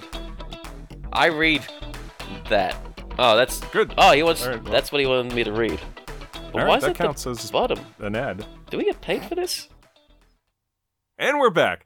All right, so when we return, if you remember, Iron Man continues to put himself in harm's way and gives his friend a heart attack at the same time. Tony realizes he needs to get Hawkeye's heart to fibrillate, and the best approximation to the paddles, that they use in hospitals, is that, he has a magnetic electrical charge. So he changes to his magnetic armor with his, changing ability, in which this armor, it looks very similar to the War Machine armor. And he zaps the valve back into action with both hands. I like how he does it internally rather than like maybe someone on the outside hitting him with the paddles. Again, no one's a doctor. Julia couldn't have done that? No one's a doctor again. Yeah. Just nobody's a doctor. Everything's going haphazard. It's like, backyard dentistry. It's just not a good idea. So back to his mission and back in the hydro armor once again, Iron Man continues to swim down the bloodstream. Homer, who is supposed to be the one that's like communicating with Tony in his earpiece, he's going crazy. He's saying things like, woohoo, surf the internet. So now entering the liver, Julia tells him that, it's a function of the liver to absorb iron into the bloodstream, and right away Tony can see his armor is slowly being dissolved. He says he can smell it. Doesn't make sense. He has a helmet and a dome over the helmet, so he might be smelling something else. Yes. Yeah. Also, just on a side note, the voice of Homer is done by Tom Kane, who some people might know from Monkey Island game series. Yeah, another prolific voice actor here. Yeah, Curse of Monkey Island. I'm only bringing this up because later on. Okay. No, but so we get this scene, right? Tony's being dissolved in the liver and all this stuff. It's at this point where I asked myself, why didn't Iron Man just make sure to be injected into Hawkeye's lower back? Like, this is all such a waste of everybody's time. And it just, why he's going through the collarbone area to the heart, down to the liver. It again, no sense. So Iron Man asks Homer for directions to an artery to leave, but Homer is just saying random words and giggling at this point. Iron Man switches to his super durable lava armor until he can swim, his way out of there on his own. We should mention too, the lava armor, it might have had its own action figure. I think so. It's gray and red, pretty standard design, different colors. Homer's cracking more jokes. Iron Man is wondering now at this point, what's wrong with Homer? And this cuts to the hacker, who is chuckling to himself as he commands Homer to shut down Stark Enterprises' security systems, which I wouldn't worry about that, considering what Ultimo just did. Like, if nothing gets set off by Ultimo walking around and the jet crashing into the control tower, you probably have no security systems to shut down. Anyway, I just think it's way too easy. Like he's talking. Easy. He's now talking to Homer, isn't he? Because I think he says Gomer. Yeah, he calls him Gomer. Yeah. Like, is that a reference to Gomer Pyle? I guess the old Jim Neighbors character. Like, kids are supposed to know that. Maybe it's just him making fun of it, the whole thing. But it's like this troll decides just to be like, "Hey, Gomer." Blah, blah, blah. Yeah. He just seems like he seems to have picked the wrong day to really annoy Tony Stark, I gotta say. Now, Homer's holographic face, we see it stretching and contorting as he's trying to fight the command, but he finally gives in, allows the hacker to make Ultimo stomp his way into the Stark complex. So cutting back to Iron Man, he tells Julia that he's swimming up the carotid artery up to Hawkeye's brain. Which, alright, let's just stop here for a second. Again, he's not a doctor. This is gonna kill him, probably. This is awful for a couple of reasons, but just like if you're kind of picturing in your mind Tony's journey, now remember he's going to the lower back. That's where he wants to go. So he goes from the arm, which is how he intravenously entered. So he goes from the arm to the collarbone, down to the liver, from the collarbone in through the heart, down to the liver, and now he's going up in through the neck to the brain. So it's like, where are you going? He seems to be very lost. And again, not a doctor. Yes, not a doctor. But not only that, like how horrible this whole journey is, he's like, oh, I'm going to the brain. And then he makes the comment, hope I don't miss it. It's like, this is your friend who risked his life to save you. It's like, what an absolute jerk. It's like, I feel like in some way he just wants to kill him. But like, if I make it look like I'm helping, maybe it looks like I'm helping. Again, totally not a doctor, just trying to murder his friend. So Julia tells Tony Hawkeye is stable, but something is definitely wrong with Homer. Homer, meanwhile, is dancing around, and he's singing this song, and he sings, my name is Tina, I'm a ballerina, my name is Cyrus, I gotta... And that's when Julia realizes Homer has a virus, or some sort of computer bug. And Tony recalls that he and Julia were going to demonstrate the Stark antivirus program at the computer conference in Detroit. Like, again... Another great coincidence. They have everything going for them. They really do. It's like, hey, that thing that's going to save us, we were going to make it. Oh, it's been made. Yeah, everything's already been made. Yeah, that's great. So while Julia runs off to get the program, Homer continues with this nonsense. And I only mention it because he says, Peter Parker picked a peck of pickled porpoises. So we get a little Spider-Man reference in there, Peter Parker. So anyway, panning up to the circular opening in the ceiling, we see the looming face of Ultimo, and he rips the dome roof off the building, and the hacker turns the beam around of the machine straight at Ultimo. So while all this is happening, Julia, this is great too, she inserts this giant floppy disk into a computer, because it is 1994. And so she's working on the antivirus. Again, it's just that the giant robot is able to pull the roof off quietly, have a peek inside, like the cover of a. Well, he basically looks like he's a giant robot that's peeking inside, just like the cover of a. What was it, Queen's News of the World? That's what it looks like to me. But for some reason, nobody hears it. Nobody sees this. No, it's very quiet. It's fine. It's like the giant stealth robot. I don't get it. So meanwhile, inside of Hawkeye, Iron Man has now reached his electrically charged brain, and he makes another insensitive remark. He says, wow, who'd have thunk it? Hawkeye's brain is pulsating with energy. Yeah, again, calling your friend stupid when he's this close to death. That's, really nice. But comeuppance is immediate, because Iron Man is electrocuted by Hawkeye's brain cells. It's so stupid. So, back to Julia. Now the computer alarms are going crazy, and Homer tells her that, Iron Man has to be out of Hawkeye in 9.5 minutes. And Julia is shocked, thinking he had almost 2 hours. Remember, the number was 118 minutes, not 9.5. Homer jokes, it must have been a teensy error. Now, let me ask you, Hamish, because I had some questions about this part of the episode. Yes. Was this supposed to be a callback to the opening scene where Tony is so tired that he thinks a 1 is a 100? I guess so. I mean, it's not vague. Is it, though? It's just... Here's the thing. Either it's because he got hacked, and so that's why he got the numbers mixed up. So, possibly, but maybe it was because he hit the wrong button, and he was like, it's put another 0 there. It's so weird, though, because at the beginning, Tony was the one making the error, not Homer, and it's because he was tired. He saw the 10 as the 100, so did Homer think 118 was an 11.8? Because, the math would work out a little bit. But, again, it's like it was Tony making the error from being tired. I hope that's not what they were going for, because it makes 0 sense, but it would not surprise me.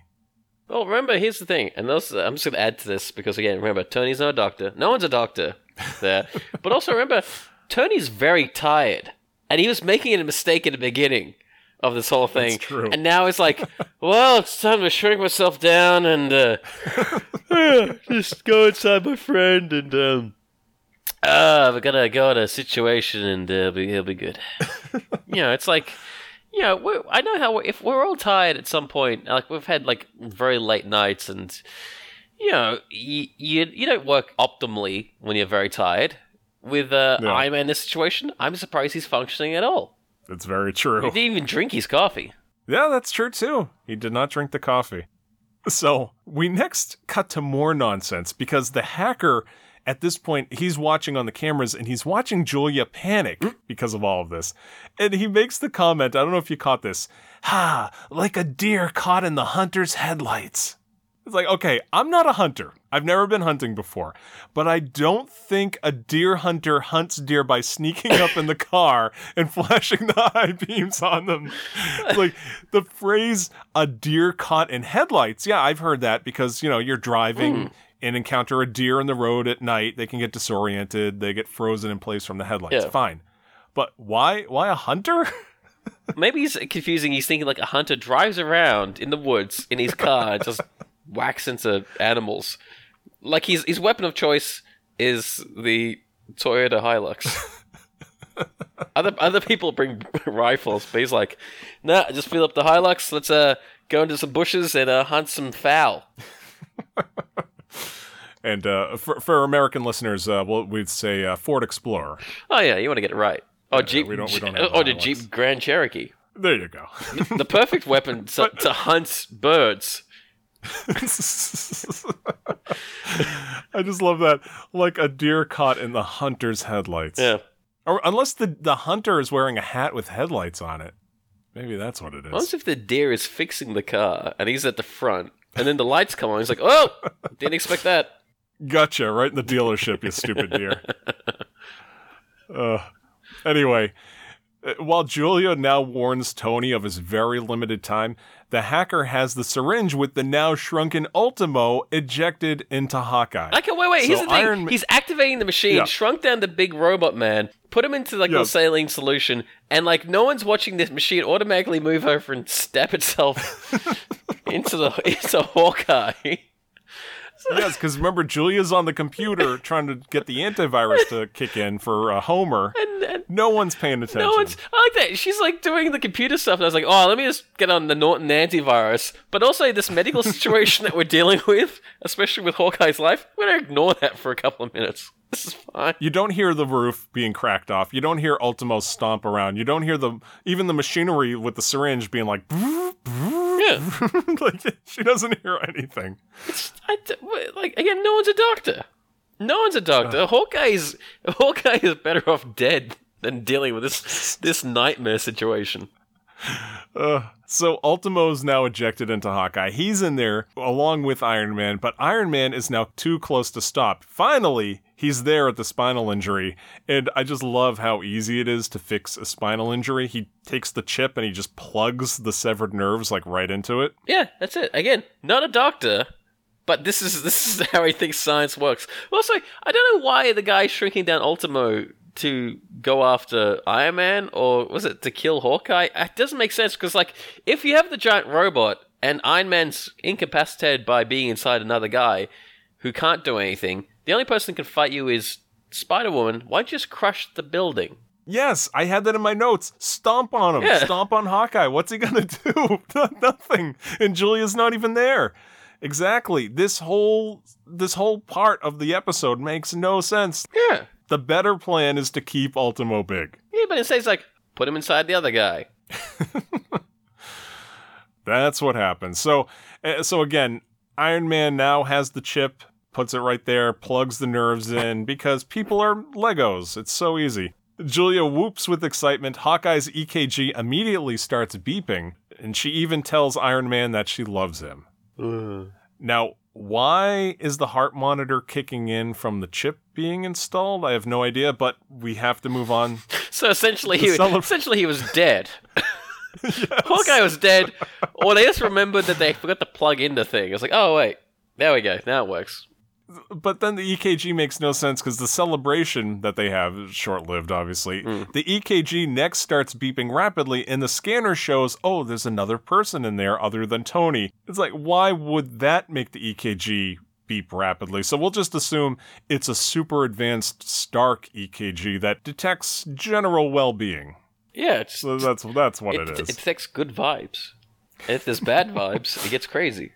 Yes. So cutting back inside of Hawkeye, Iron Man turns around and finds Ultimo heading right at him, and we see the reflection of Ultimo growing on Iron Man's Hydro Armor dome, and we cut to commercial. So at this point, the show goes into another commercial break. We'll take a commercial break ourselves, we'll pay some bills, and we'll be right back.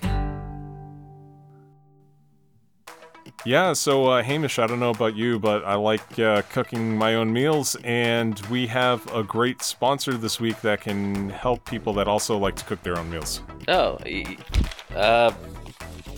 yeah. From a group called Green Shirt. Green Shirt. You like food. Yeah. So's Green Shirt. If you subscribe to Green Shirt, what they will do is send you a box every month. The box is empty. Fill it with food and send it back to them. They're desperately hungry. Seriously, this is the only way we can get food. I'm agoraphobic? And is that what it says? It says it here. And I can't leave the house. Please give me food, but also pay me for the box, because I need to buy them because I'm not leaving the house. Wait, Frank the Mattress Guy had a green shirt. Is that what that is? Hang on. Oh, okay, hold on. Send me food. Care of Yeah, that's Frank. Frank Enterprises. Oh, he's an enterprise now? Okay. I thought this was one of those things where you cook your own food. Well, it says here, cook me food, send it to me Yeah, in the for box. him. So basically, he's sending a box that's empty, put food in it, and send it to him. But he's paying us to read this to who then? To ourselves? Is Frank? Is he still in his house? Like, I'm surprised. Does he know to use the computer? Because it's again. I mean, I don't. This is just another letter. We picked the paper up from him, but I didn't think of anything of it. I just figured he was home. That makes no sense. I think Frank's just been sitting at home listening to podcasts. This can't be a good business, can it? No, we can't. Yeah, forget this. Yeah. Okay, let's just go back to the show. All right. And we're back. Okay, when we return, Iron Man swims away from Ultimo, trying to lead him away from the injury site. Ultimo fires a blast from his hand, missing Iron Man, but hitting some internal part of Hawkeye, which causes him to raise his left arm, which scares Julia. It's like, they're not in the brain, so I don't know what's going on. I guess he got some nerve somewhere. Tony tells Julia, keep Hawkeye still, and making the comment that she should tie him up like an old boyfriend if she has to. This is not a good time for this kind of stuff. It really, again, like, his life's on the line, and now you're having a fight with a... Here's the thing, I like how the giant robot now is man size. Yes, I had that in my notes too. Like, you can control how much he shrinks. Why did you make, like, a fair fight? He's the exact same size as Tony now. Yeah. Everything's relative, because now he's fighting him perfectly. Yeah. So Ultimo now tackles Iron Man from behind, causing Hawkeye to convulse and groan. And in this scene, you can see, like, exactly, like you said, they're the exact same size. It's just another reason why this plan was stupid. So they begin to have this fight. Iron Man makes the assumption that whoever is controlling Ultimo also compromised Homer's programming. And at this exact moment, Homer tells Iron Man, oh, the antivirus software has just kicked in, and he is locking out the hacker. Like, well, this is all working out pretty well. So Ultimo and Iron Man, they continue to spar. Iron Man doesn't want to use his repulsor beams, because he doesn't want to, like, blast a hole through Hawkeye. So he transforms his suit into his radiation armor and fires X-rays from his eyes at Ultimo's face. And he then makes the joke, as my dentist always says, a little X-ray never hurt anyone. It's like, no, that's not true at all. This makes, again, it's like, I'm not going to fire my boosters, I'm not going to fire my lasers, but I will nuke my friend from the inside. Yeah, he's cooking him like a baked potato. But, of course, it's X-rays. But X-rays are dangerous. Like, that's terrible. Or your dentist is terrible. Either way. That's the greatest villain of them all. Tony Stark's dentist. The dentist. We should mention, too, for those keeping track, the radiation armor, it's like an Iron Man, but in a bluish color, and he has these yellow and orange radiation symbols on the shoulders. I don't think they ever made a action figure of that, I don't think. But with Ultimo dazed, Iron Man slams him into Hawkeye's adrenal gland, which imprisons him with some sort of long, fibrous strands. And then Iron Man fires a beam from his hand, the thing he just said he didn't want to do. And this somehow electrifies the overloaded adrenal gland and electrocutes Ultimo. Ultimo groans and finally shuts down, and now with only 2 minutes left to escape, Iron Man grabs Ultimo and makes a break for Hawkeye's lungs, explaining to Julia that to travel all the way out to the IV would take too long. And now we get this weird scene here. He asks Julia to hustle to the lab kitchen to get some pepper. And not Pepper Potts. This is... Yeah. Actually pepper. Yeah, the stuff they use in popcorn, which is what he says. Yeah, he mentions that, the stuff for, like, popcorn? And Julia finds this really confusing, and she mentions it a lot in the next couple of minutes. Like, popcorn? Popcorn? I don't get it. I don't know. I just love that Tony has a lab kitchen, too. I like how Tony, no one's a doctor. No one's a doctor. And this is how it's going to work. It's like, yeah, I'm going to bring him out of this... He's in a coma, right? Isn't he, or something? Yeah. He's unconscious. Yeah.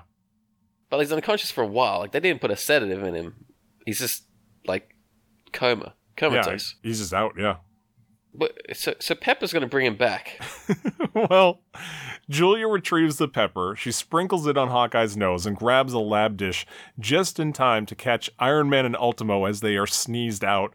And that's, the joke. You gotta get some boogers in there because it's a kid's show in the 90s. But she places the dish on the molecular expander, and the two are brought back to their normal sizes, by the way. Like, Iron Man shows up regular size, Ultimo keeps growing until he's huge. That's the stupidest thing. It's like, why don't you just regrow Iron Man, keep Ultimo that size, like the small size, but instead it's like, let's just do both of them. And you see, like, Iron Man saying, like, wow, I made out of this one, and Ultimo's like, still getting huge in this tiny lab. Now, remember I mentioned I had one more note on Inner Space? Mm-hmm. And how this plot has been done many times before. Well, this whole story element of running out of time and rushing to the lungs and getting sneezed out for a quick exit, that's exactly from the movie Inner Space. Like, they just totally ripped off the end of Inner Space. Well, it's a classic film. Yeah, everyone loves it. I mean, we're still talking about it today. I don't know if you could ever reboot it. Please don't. No. But it's funny, too, because, watching this episode and taking the notes and everything, it reminded me, we watched Inner Space in school. Like, that was, like, it's supposed to be, like, an educational thing to watch, because it taught you parts of the body. I thought that was pretty funny. But yeah, sneezing, that's the exact same thing from Inner Space. And I had to look up Fantastic Voyage. I'm like, now, was that a ripoff of Fantastic Voyage? No. In Fantastic Voyage, they exited through a tear duct. So crazy. So Julia is so excited to see Tony. She kisses him and quickly apologizes. Again, we get more of that, interpersonal drama. They get a little flirty. They talk more about the pepper on the popcorn as they begin to walk away. But just then, Ultimo roars back to life, and the hacker has Ultimo blast them. This thing, they completely forgot about the giant robot. Yeah, they just let him we'll just leave him here. Ugh. Iron Man is so low on energy, he can't fight back at this point. So Julia finally, she's Spider-Woman. She's a superhero. She finally gets her moment to shine here. So we see her. She flips like a gymnast towards Ultimo. She picks up and throws a large desk at him because she does have, super strength as well. She fires webbing from her outstretched hands at his foot and then yanks it. That sends him to the floor. He gets up and continues blasting, and we see more of her spider-like abilities as she scales the walls, dodging his attacks. So it's pretty cool to get some Julia Carpenter action scenes, thrown in here. But it's not enough. Just then, an arrow strikes Ultimo, shutting him down for good. And there's Hawkeye wielding his trusty bow. Just then, after he does that, he weakly falls to his knees, complaining that his beauty rest was interrupted. And did you catch this? Tony replies, "That's a shame. You need all you can get." Yeah, again, just what is this relationship? Yeah, I'm starting to see why people don't like Tony. He's a bit of a bad person, personality-wise. But yeah, here's the thing, Hawkeye, who again, I don't know if he's unconscious or he's in a coma, able to get up, fire off an arrow and be like, "Hey guys, I am back." It's like... And then he collapses. Yeah, he collapses. And again, they still didn't do that shirt properly. They kept him popping in and out. Yeah, I gotta go back and see that. I didn't notice it. That's funny. Yeah, they kept him recoloring. They couldn't figure out either he's wearing a shirt or he's wearing suspenders. It's strange. Meanwhile, while that was all going on, Homer was running a systems check and now knows the source of the hacker. So Tony suggests a little payback would taste real good, and Homer agrees. So we next cut to this small suburban house. Inside, there's the kid with the glasses typing away at his computer. On the screen, we see Ultimo, from his point of view, blasting Iron Man and his friends as the hacker cheers him on.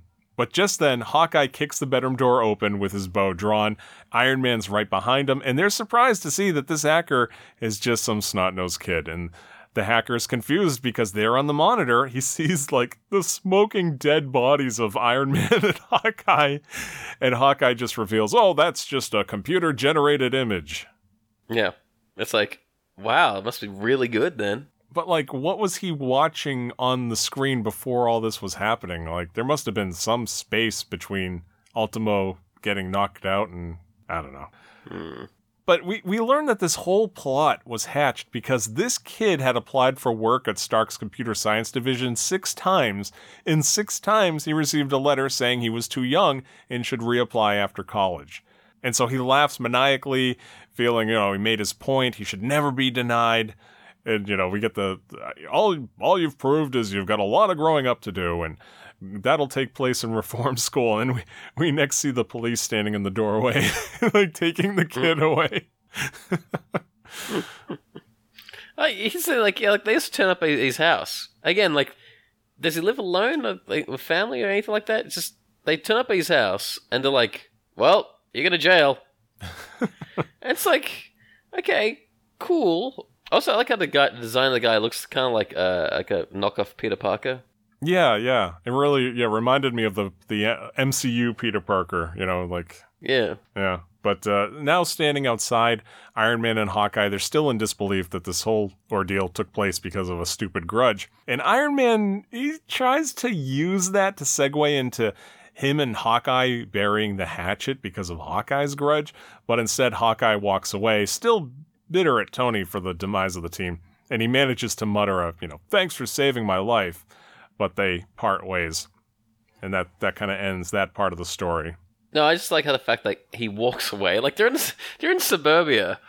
The Iron Man and Hawkeye, and they're standing there watching them take away the kid in the police car. But it's like, Hawkeye's like, I don't need you. And just kind of walks off. Yeah, where are Iron you Man going? Stands there. It's like, are you going to get into a cab or a car or something? What's going to happen, buddy? I know, Iron Man probably flew him there, yeah. Yeah, that's the thing. I'm thinking Iron Man, brought him there, and they're all ready and geared up to, I'd say, fight the kid, because he's in his armor, not just like Tony Stark going, hey, what's the deal? That's true. But then I remember this is when they're still doing the whole, like, Iron Man and Tony Stark were two separate people kind of thing. Yes. Remember they did the whole thing like, Iron Man is the bodyguard. Yeah, that's right. But this whole thing, that ends, and it picks up later where everybody reconciles by the end of the show. But this is not the end of the episode. So we get, as Hamish mentioned earlier, we get one final scene at an auction house where a ring is being displayed on a pillow as the next item up for bid. And the auctioneer calls it a most unusual ring with an unknown origin. And the bid starts at $5,000 from a man in a cowboy hat. Right away, he's outbid by a man standing in the back with a $10,000 bid. And we see it's the Mandarin. He's still on his quest to collect all the rings, and he's kind of just wearing, like, black cloth. His regular Mandarin costume, I guess, is gone at this point. The man in the hat bids $15,000. Mandarin raises it to $20,000, and the crowd gasps as the man in the hat ups the price to now $40,000. And the Mandarin just bows in defeat, and he leaves. So the man in the cowboy hat, he wins the ring. We cut to him in the parking lot, and he's just holding the ring up, like, looking at it, like, oh boy, look at this. It's stupid, because, like, the most powerful evil character just kind of karate chops him and takes it. Yeah. That's it. That's all he does. Gives him a chop in the back of the head, and he makes some joke like, I believe you've been outbid. And also he says, Mandarin says, sold, and kind of laughs. He walks away into the night. And I think I paused it to look, and I think this was his 10th ring. So I think at this point he was back to his full power again. And he was super happy about it, and he flew away and used some magic. He just walks off. Yeah, everyone just walks. Everyone just walks off. There's no car. There's no, like, going off into a mist or, like, behind a wall or something like that. Just like, well, goodbye. It's like if you had the end of Avengers Infinity War, where, like, instead of after destroying everyone with the snap, Thanos is like, I did it. All right, catch you around, guys. And everyone's like, oh no, he did the thing. Oh man. Ah man, could have stopped him, but he's walking really fast. But it's so funny in this episode, everyone's just walking. We almost got a jet taking off, but that didn't work. No, just a lot of walking. So as the Mandarin laughs and he walks away into the night, we get our closing credits with the Iron Man theme playing once again. We finish with the logos for Marvel Entertainment, Marvel Films, New World Entertainment, and that's the end of the episode. So, Hamish, what are your thoughts now upon rewatching an episode of Iron Man, the animated series, for the podcast? I think it holds up. Timeless classic. it's funny to go back to these things because again, like I feel like they put a lot of effort into this show. I mean, as best they could for that time. Mm-hmm. And a lot of shows at the time were very. It's a weird mixture of drama, a lot more drama, like kind of tossed in there with a lot of levity. Mm-hmm. You know, like a character who's practically apparently dying, or is dead, or is alive. Again, not a doctor. Yeah, it's very confusing. And then they go on a body adventure, and then it's interesting that they tried to put in these kind of themes, especially the fact of like oh, you should really bury the hatchet with your friend. It may be too late because you can't be angry at someone forever. Also, don't injure your friend, especially when it's your fault, and try and help your friend, especially if it's your fault. But also, don't see a doctor, especially if the injury is your fault. Also, really just cash all your chips into trying to save your friend. Even if you're not a doctor and the situation involves a doctor, don't worry. You'll work it out. Hopefully. And if your means of support, which is apparently a super sophisticated AI, is compromised, that's cool too. Don't worry. You'll figure this out. Everything's great. Yeah, I mean, there's a lot to take away from it. But, again, I still remember the show as a fun show. Again, I wasn't bored watching the show, and the other thing is, I don't think I learned anything.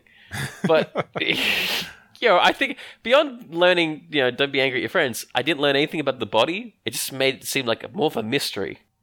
Right, yeah. Very, very confusing map that we got of the human body. Yeah, I love this show. Like I mentioned, I have it on DVD, so that's from where I watched it.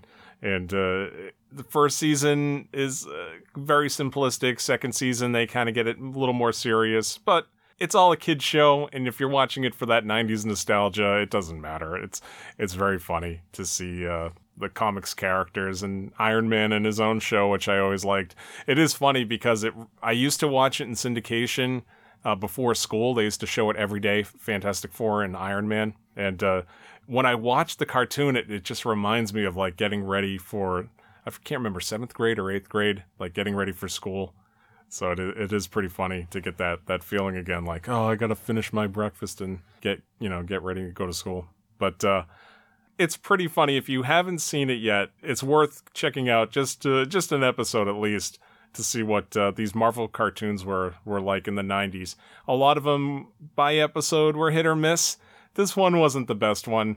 I like the ones where we get more of the Force Works team, because it's fun to see the Marvel characters thrown in together. The more the better. Overall, okay show. Not as good as X-Men. X-Men is still my favorite, but I enjoyed watching it.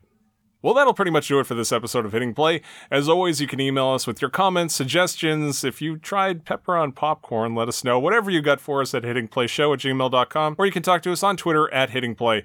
Now, Hamish, do you have anything you want to plug? I am alive, which is good. I'm on the street sometimes. No, you can find me on like Twitter at Silent Hamish if you want to see some random things or tell me how wrong I am about all my assumptions. I'm also on Facebook. It's like Silent Hamish Art. Great. I've really got to update that thing. I think I said it last time I got to update it, but I keep getting sidetracked with other things. It's like, hey, I got to update this Facebook page, but I just update it with stuff that links me to my Instagram. And also, if you want to find me on Instagram, Instagram Silent Hamish. I'm out there, on there, doing the things. I don't post cat videos, but I do look at a lot of cat videos. So, yeah. Okay. Just letting you people know. But up to you. Really, again, I'm not your dad.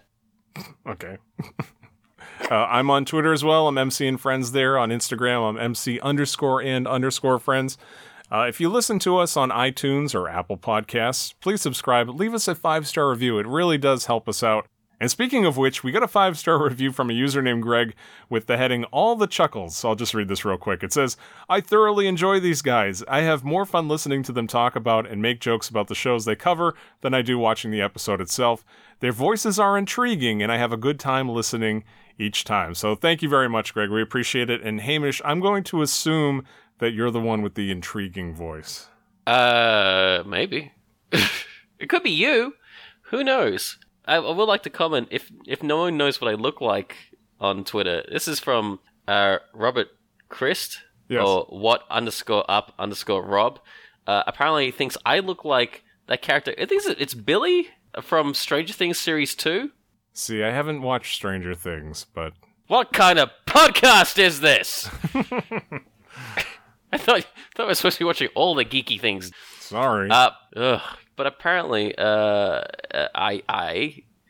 no one knows what I look like, his assumption is that I look like him. Which, if you know the actor, I'm trying to remember the actor's name. I think it's Darcy Montgomery. D-A-C-R-E Montgomery. Oh, D-A-C-R-E? I don't know how that's pronounced. Well, we'll go with the way I just said it. But apparently, he thinks I look like that. Billy from Series 2 of Stranger Things. With the mullet and the very bad mustache. It's been a very mullet-y podcast. Yeah, it's a good place for it here. All right. Some mullets from Tony Stark, Captain Planet, Superman, and now Billy from Series 2 of Stranger Things. There you go. Well, thank you for the kind words, Rob. We appreciate it. Yeah. Also, for Android users, we're available to stream it or download on Stitcher, TuneIn Radio, Google Play Music app. You can check us out on those platforms. If you have a Roku device, there's the TuneIn Radio channel. I think you can use that. And Alexa as well, I think, maybe. So you can find us a whole bunch of places. So anywhere you listen to us, it's very much appreciated. Alexa, order toilet paper. No, let's not do that to people. Well, we have been Hamish and Scott, and this has been Hitting Play. Thank you so much for listening. Now, let me just grab some pepper here. I don't know. You gonna put it on popcorn or just put pepper in anything?